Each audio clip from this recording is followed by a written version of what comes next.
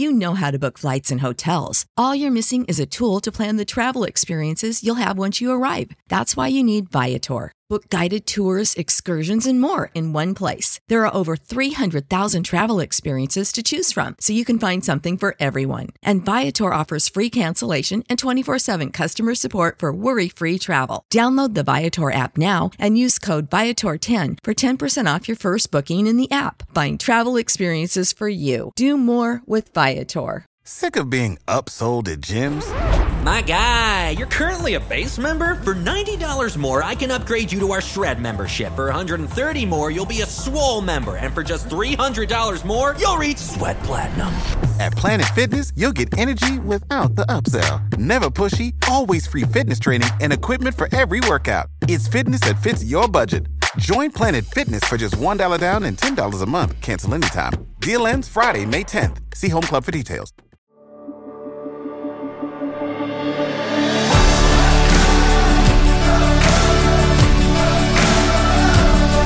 Welcome to the Gravity Leadership Podcast.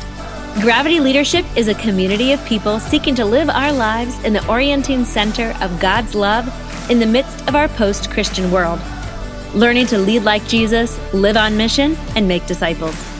In nature, gravity is the phenomenon that brings stuff together, objects as small as atoms and quarks, and as large as stars and galaxies. We believe the gravity of the Christian life is the love of God revealed in Jesus Christ. The Gravity Leadership Podcast is curated conversations on what it looks like to practically orient our lives and our leadership in the love of Christ, the gravity that holds everything together. Hey, folks, welcome to the Gravity Leadership Podcast. My name's Ben Sternke. Just in case you're new. I know that. I know that you know that. I've known this a long time. I'm saying there's people listening, Matt, that might not know who we are. I'm Ben Sternke. Every time I see you, introduce yourself to me. One of the co-founders of Gravity. I don't think you understand how podcasts work.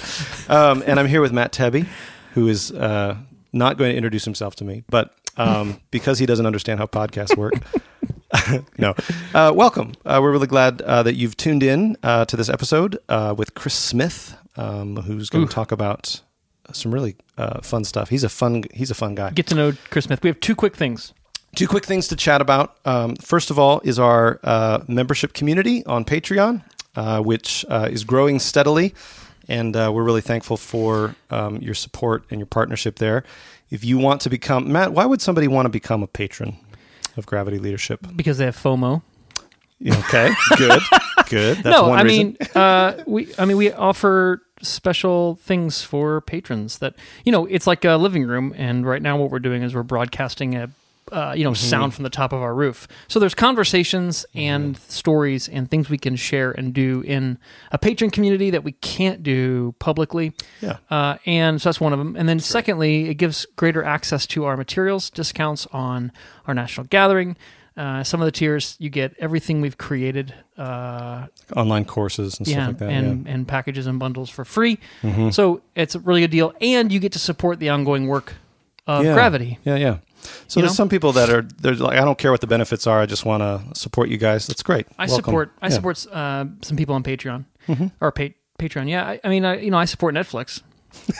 So I figured I should support some people that are actually doing good in the world. Yeah, right. Not just Netflix. But there's a few of you. We wanted to, so give some shout outs. We've been doing this for I don't know how many weeks now, but we just wanted to give some shout outs. So last week we said, hey, we've got the X number of patrons, but we just wanted to shout out to all of our patrons.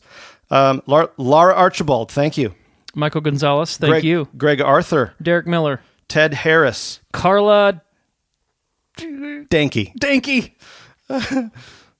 Sorry, Carla, if that's not how we pronounce your last name. Gino Cucurito. Matthew Young. Eric Nordgren. Jesse Harden.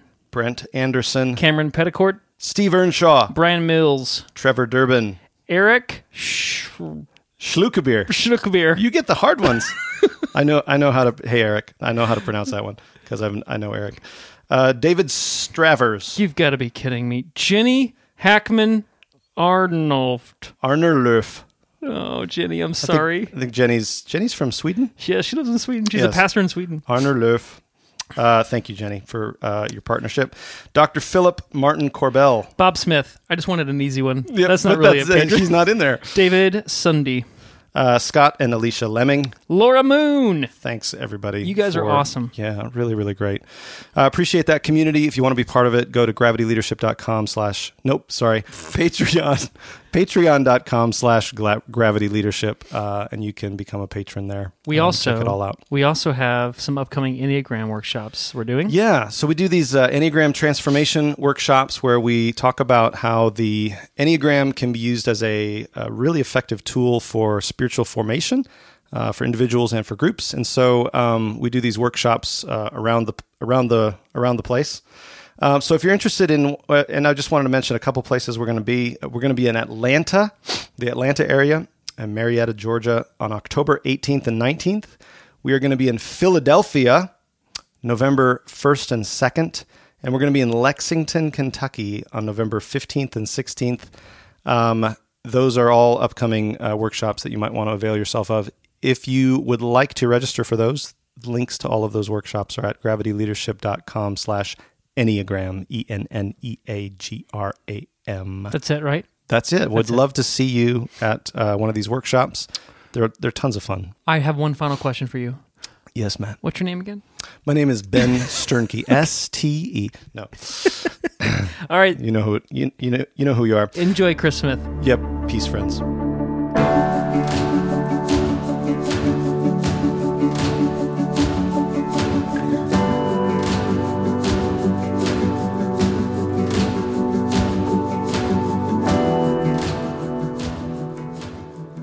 It's weird. When people tell me their age, I'm like, you aren't that old. Right. That's like as old as me, and I'm young.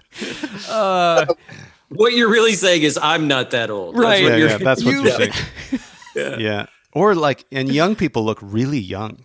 Like, I can't believe, when people start driving, I'm like, that's a 4-year-old. What is going on? What is going on right now? They'll let anybody Both drive. Both of my boys are driving, guys. What? Yeah, Caden gets his permit in a few weeks. How is that possible? They're both 4. I know. We've covered this. Okay. Speaking of old guys. Yep. We've been recording for just a little bit here. So welcome to the Gravity Leadership Podcast. Welcome to the Gravity Leadership Podcast. I'm Matt Tebbe. I'm joined by co-founders of Gravity Leadership, Ben Hardman. Yes. And I'm here. I need your voice just to reaffirm you're here because people can't see you. Yeah. Yes. People need to associate names with voices. And Ben Sternke. Hey, this is my voice. This is what it sounds like. It's great. Yep. And, we're 3 white guys who like to talk, so we decided we'd start a podcast. And that's what we've been doing for about a year now. Yep. Right? And that's the joke, right? What do we call 3 white guys? Yeah. What's a group of 3 white guys who start a pod? Or no? What do you call a group of 3 white guys? A podcast. A podcast. But just to ruin that joke, we've decided to invite a 4th white guy. Yep. So now we're completely not a podcast anymore. Our friend Chris Smith is here. He lives in the same town as Sternke and I. I've known Chris for about 10 years. And we're going to talk today about, Chris has written a book about how the church has conversations, how the body of Christ talks. But first, Chris, will you give us a brief introduction, who you are, where you're at, and what you spend your time doing? Sure. So I'm Chris Smith. I'm part of the Englewood Christian Church community, an urban neighborhood, Englewood neighborhood, here on the Near East side of Indianapolis. A lot of my time goes into doing the Englewood Review of Books that reviews a wide range of books for a pretty diverse Christian audience. We do a quarterly magazine and also do a lot of stuff online. And then I also do a bunch of other writing projects and working with churches, helping churches to develop practices of conversation and other practices that help nurture thicker life together in congregations. Yes. You tell this story briefly in your book, but I wonder if you could just share it briefly here too. Your church is in a fairly under-resourced, underprivileged neighborhood in the Near East side of Indianapolis. And about 10 years ago, Indy got this great idea to pump millions of dollars into your neighborhood. Right? And to make all the property prices skyrocket.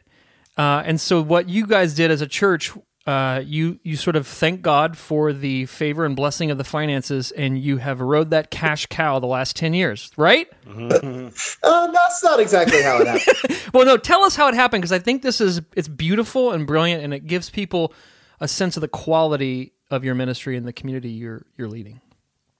So, I should preface this by saying just a wee bit about our congregation. One of the things that we did about 25 years ago was starting to have a weekly conversation together. And it was a mess when we started, and we can talk more about that later if we want. But we had basically been gathering together every week for a time of conversation that's separate from our time of worship. But so we had this practice, but then about 10 years ago, as you were saying, Matt, our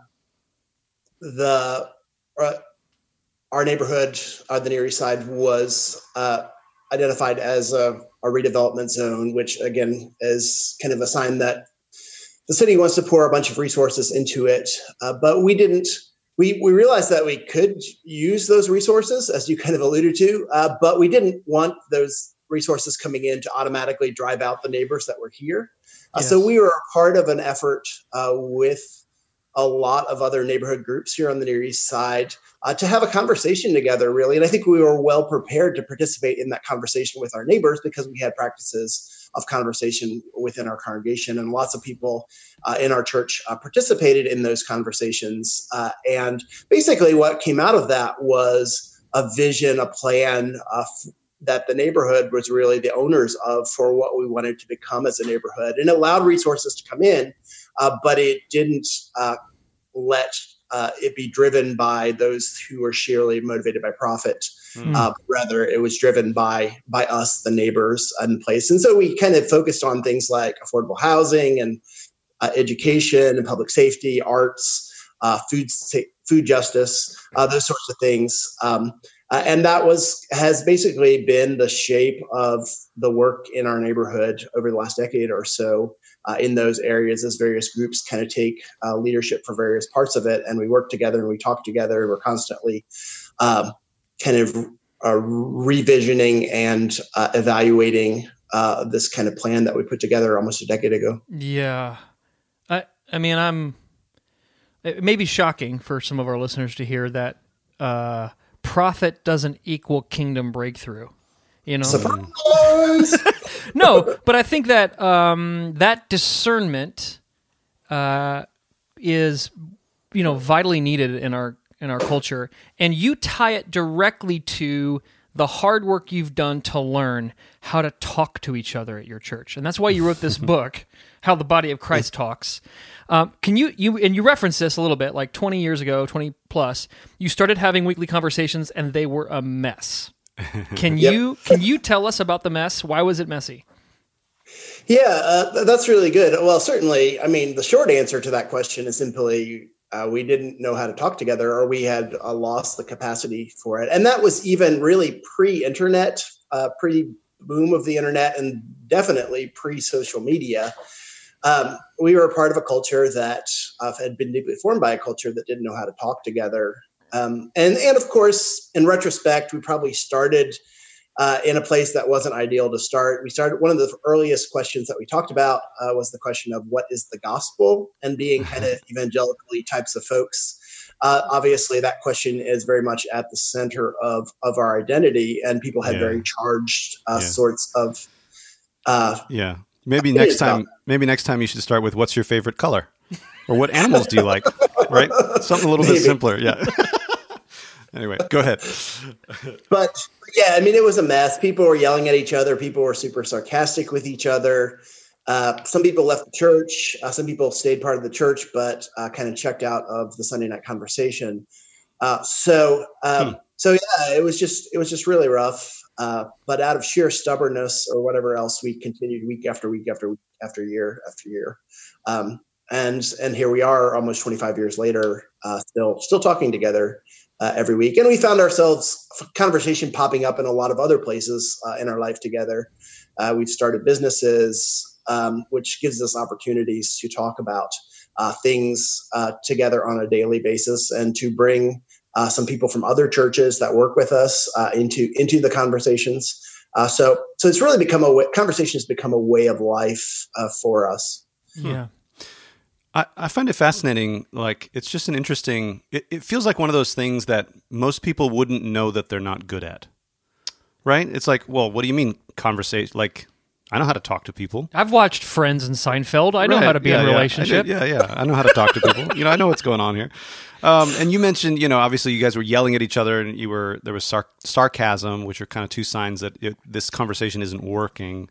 I'm just curious, I guess, this is probably what the book is about, but like, what have you learned about this thing that feels like it should be an obvious, I know how to have a conversation, but like, what have you learned about how the body of Christ does that? Like, what have you learned? Like, how do you know your conversations are better now than they were? You know what I mean? Yeah, definitely. I think I would say two things in answer to that question. First of all, the way that we talk together is probably more important than us agreeing.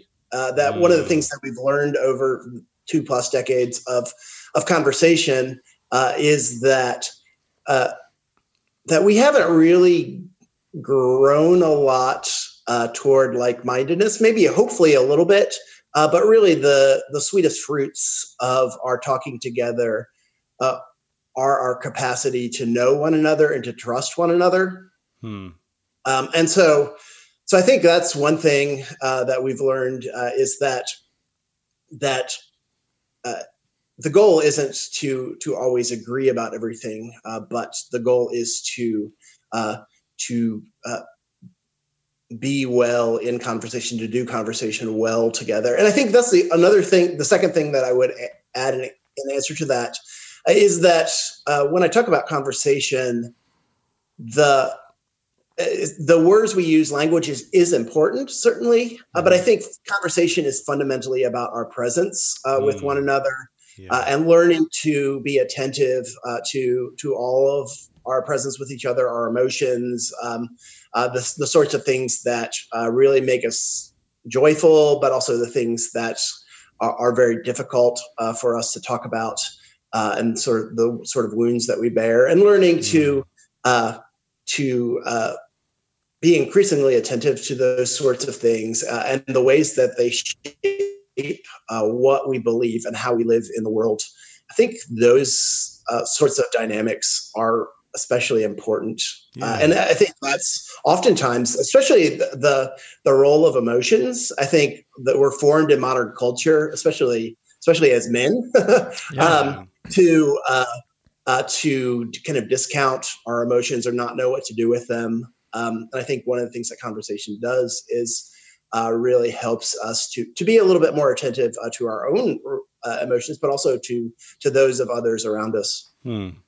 So good, Chris. Yeah. So good. I think that there's a huge challenge in our just rhetoric and conversation right now around the difference between connection and persuasion. We're always trying to persuade people rather than connect to them. I'm curious, Chris, how in this process did you grow as a leader? Kind of moving maybe from leadership to facilitation of this conversation. Like what are some things that you learned in this process in how to invite your congregation into more conversation?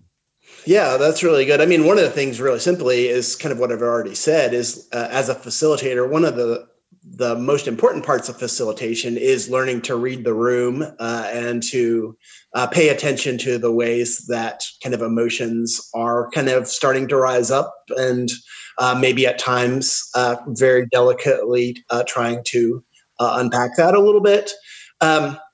So certainly I've learned a lot in that regard.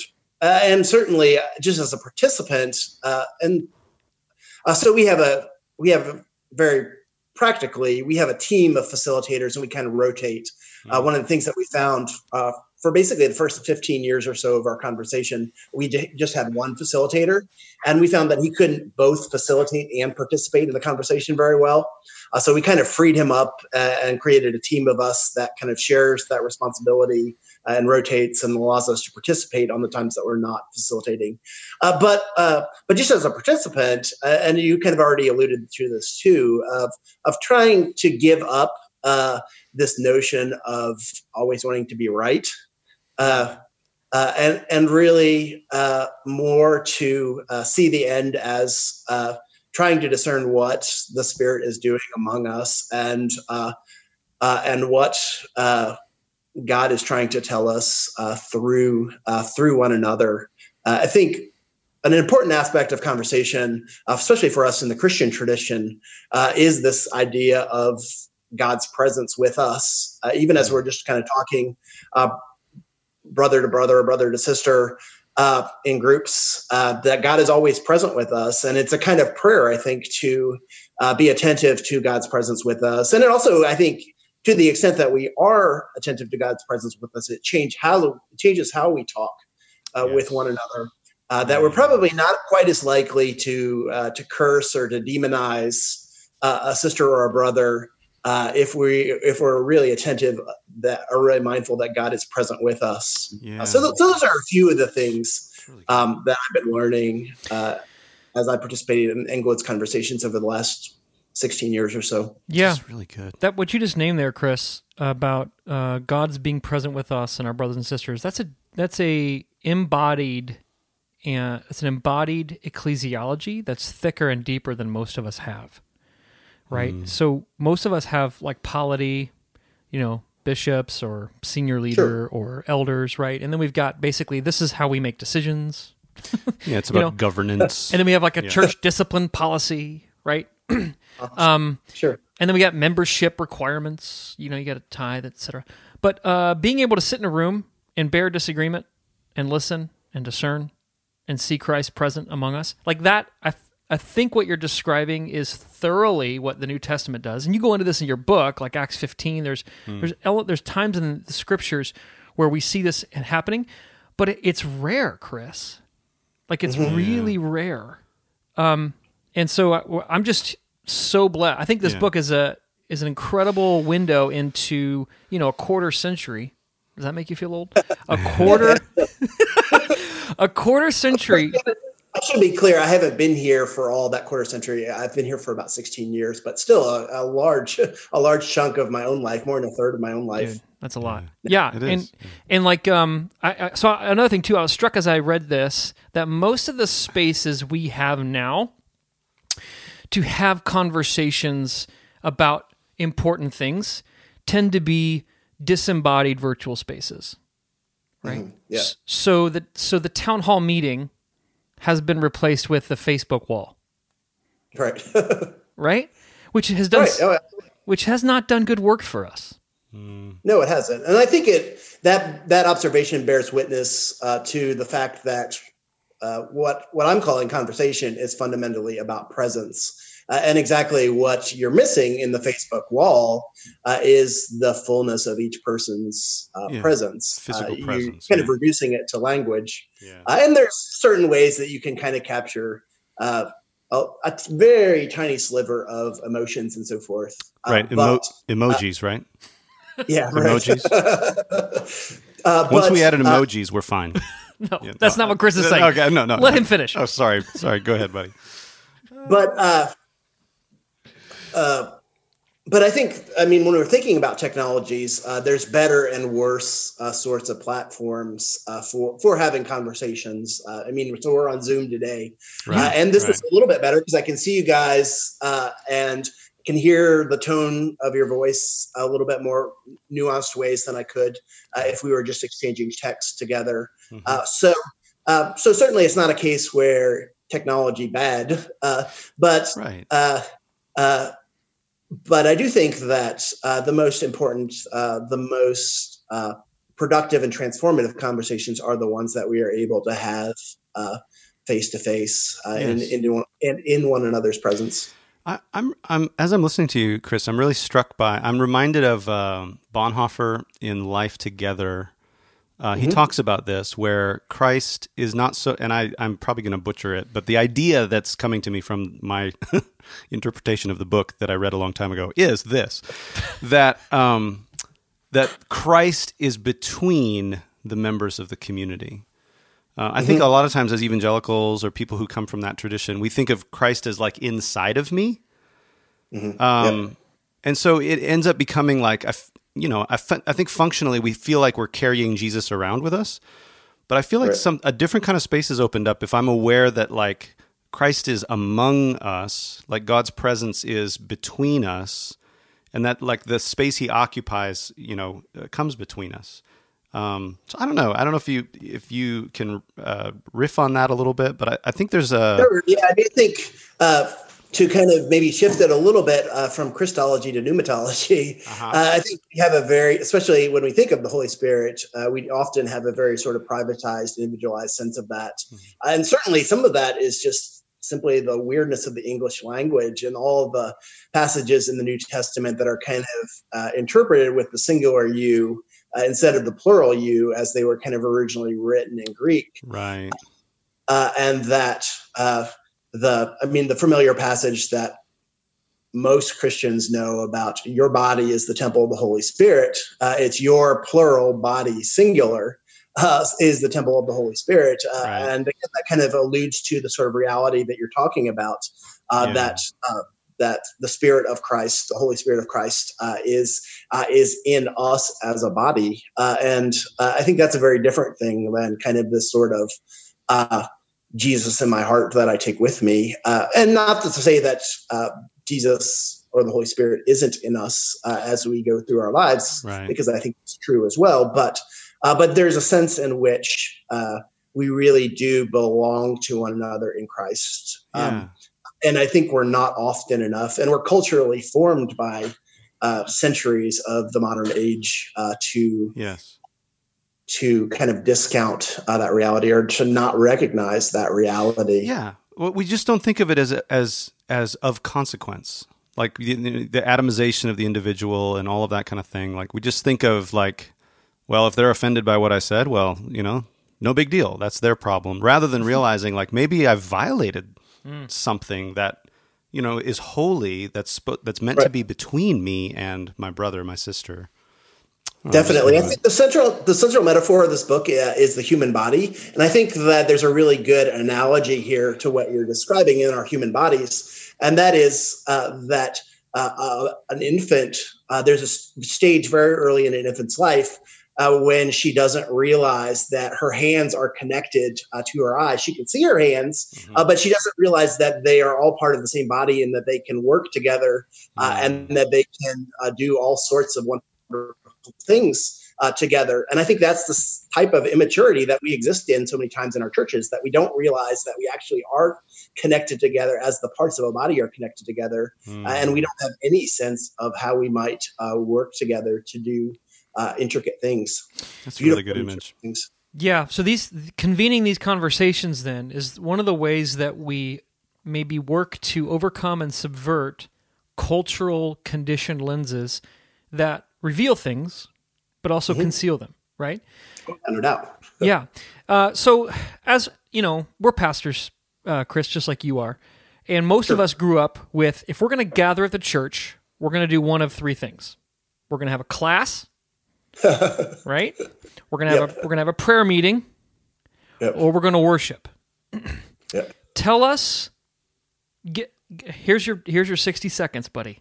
Tell us, give us an apologetic for why convening conversations is as crucial as those three things. Sure. Well, first of all, it includes, it embraces all of those things. I mean, I talked about prayer, but it's a sense of worship too, in that God created us and God is guiding us, and so there's a sense of worship and formation. Totally. Certainly, I talked about the ways that I was formed by participating in our.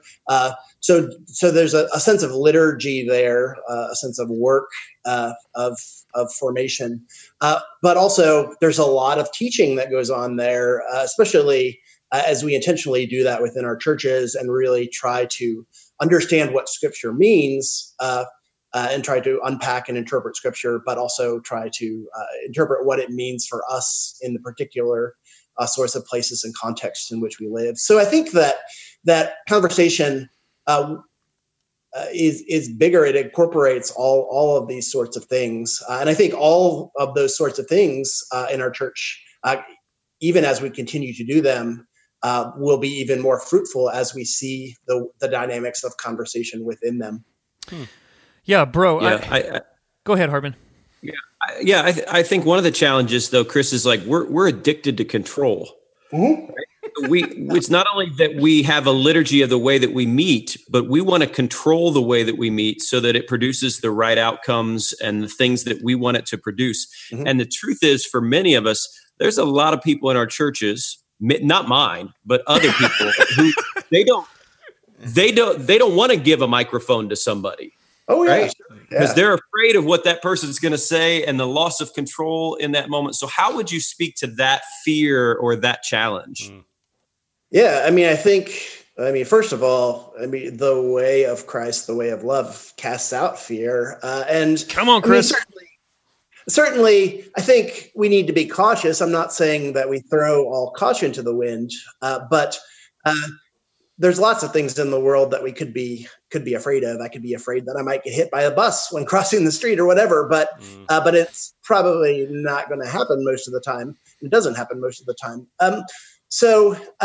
But yeah, I mean, I think we need to be honest about the ways that we are formed and driven by a spirit of control. And I mean, that's part of learning to live under the lordship of Christ, right? We pray in the Lord's Prayer, your kingdom come, and it's not my own kingdom come. It's learning to submit ourselves to that which God is doing in the world. I think also part of this too, part of the dynamic is not only control, but consumption, that a lot of the ways that we approach teaching and worship and prayer oftentimes is about what can I get out of this, or what can I get God to do, especially in terms of prayer. But I think in the book, I talk about kind of turning that consumption mindset on its head and asking the question instead, how can I be prepared to participate in a conversation? What can I bring to this conversation? How can I be uniquely gifted or my unique passions? How can I draw upon those to prepare to participate in a conversation together? So that's another sort of dynamic that I think is different between what I'm calling conversation and what most people think about when they think about church. Man. So what I just heard you say, Chris, is if you're fed up with the consumerism in your church, don't just preach against it. Host a conversation where people have to come and participate. Yeah, and they're bringing something, and they're showing up. Ask them to bring something concrete to contribute. Yeah, this is a relational potluck. So don't just show up with a fork, but bring a dish. Mm-hmm. Yeah, make some food, or even just pick up some potato chips. Bring a hot dish on the way. Yeah. Certainly, the sort of church life that Paul advocated for the church in Corinth in 1 Corinthians 14, that people should bring a prayer, bring a song, bring a word. Yeah. And I don't think that in the 21st century we pay enough attention to that admonition in 1 Corinthians. Yeah. Chris, we need to hear more from you. Keep writing. Yeah. Thank you. And keep agitating and leading there near East Side of Indianapolis. The book is called How the Body of Christ Talks, and it's not just a travelogue of your journey, but you actually go into this is what conversation's doing. This is how to curate and sort of hold space, and here's what not to do. So so I highly recommend it. Just as a way of closing, let's say I'm listening, and I'm like, okay, that settles it. Next month, we're going to host a Sunday night conversation on gun control, gay marriage, and abortion. No. So what would you say to someone who's listening to this? Makes what is the gospel seem mild. Right. What would you say to somebody who's listening to this that wants to begin to explore this? How would you advise them to begin? I mean, I think it's really best to kind of start in the very sort of ordinary waters. So one of the earlier books that I did was a book called Slow Church, and the book the note that book ends on, the image that book ends on, is to reimagine church as dinner table conversation. And I think that having those places that are more informal, more ordinary sorts of spaces for conversation will help us to begin to cultivate the sorts of knowledge and trust that are essential to be able to navigate the more difficult and the more inflammatory sorts of conversations. So start with ordinary things. Start by sharing meals together and having ordinary conversations and sharing your lives, sharing your stories together. And I think that sort of social capital that we cultivate in those ordinary conversations will help us in the more divisive and more intense sorts of conversations. Yeah, I like that. We in our church, we stumbled upon something last year that we started calling Story Night. And instead of talking about, instead of convening a conversation around an issue that we're going to argue about or say what I think about, we said, tell us your best gun control story. Right. Yeah. No, we just said bring a story on this topic, and people so the topic would be from their life. Yeah, the topic would be best vacation ever. Yeah. Or hardest night of your life. Yeah. Or what else? Movie that changed. Bring an epiphany. What epiphany have you had? Yeah. Something you realized, or a moment of realization, or favorite movie, things like that. Yeah, and then we feats of strength and airing of grievances. Yeah. I haven't heard of that movie. Yeah, and then we just invited people to be compassionately curious about it, right? So that we didn't interrogate people's stories, and we didn't disagree with people's stories. Yeah. We didn't one-up people's stories. We didn't dismiss them. We just we practiced wondering about their story with them. Mm-hmm. And we're going to do it again this summer. It does great work. You're welcome to come if you're listening and you're in town. Yeah. You can come to one of our Story Nights Friday night, stay, and then come to one of Chris Smith's conversations on Sunday evenings, right? They're open to anyone, right? Oh, absolutely. Actually, we do it out on Sunday mornings now. A couple years ago, we made the shift for the sake of some of the older people in our congregation that weren't willing or able to come back on Sunday nights.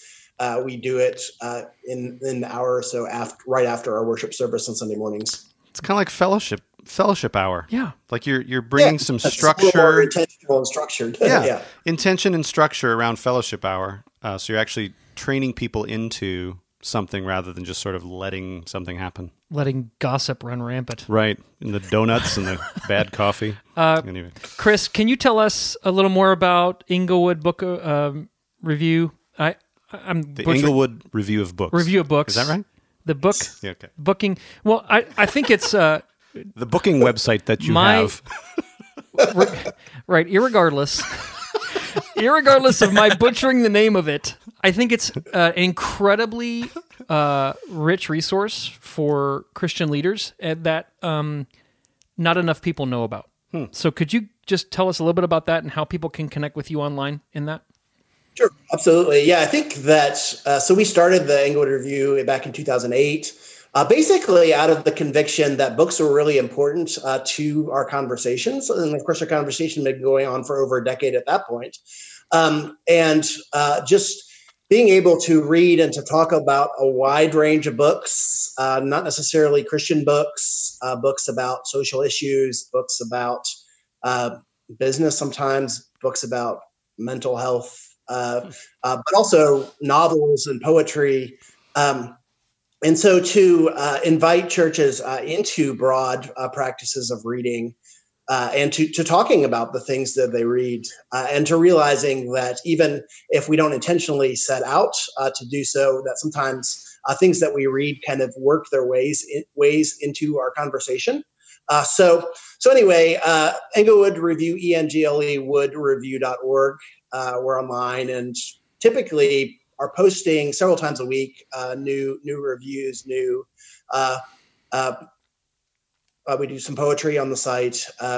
We do interviews, video interviews, text interviews with authors. So yeah, reading is really important. I actually have a book that people aren't quite as aware of that kind of came out between Slow Church and How the Body of Christ Talk, called Reading for the Common Good. Yes. And that basically kind of explores a lot of the rationale of why we really value reading and the ways in which reading can really stimulate the conversations that we have together.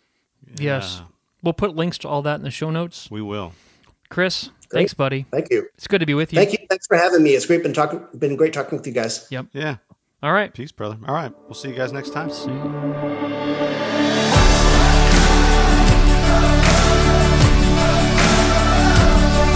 Thanks for joining us for this episode of the Gravity Leadership Podcast. If you enjoy learning from this podcast, please be sure to show your support by rating, reviewing, and subscribing on iTunes. Be sure to share with your friends on social media too. And we would love to hear from you, so please email us at podcast@gravityleadership.com. You can join our online community for free at gravityleadership.com/join. You'll get our latest content delivered straight to your inbox, as well as an email most Fridays with curated links to articles we found interesting or helpful. To join us, go to gravityleadership.com/join.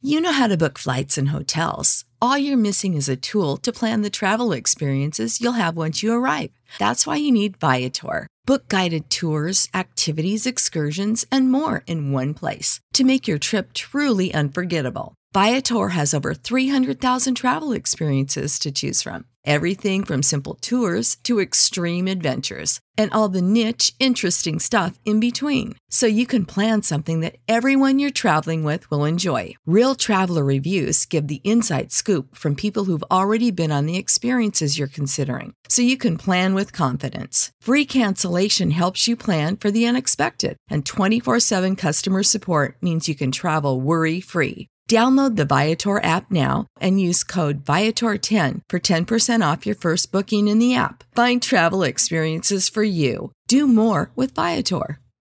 Sick of being upsold at gyms? My guy, you're currently a base member. For $90 more, I can upgrade you to our Shred membership. For $130 more, you'll be a Swole member. And for just $300 more, you'll reach Sweat Platinum. At Planet Fitness, you'll get energy without the upsell. Never pushy, always free fitness training and equipment for every workout. It's fitness that fits your budget. Join Planet Fitness for just $1 down and $10 a month. Cancel anytime. Deal ends Friday, May 10th. See Home Club for details.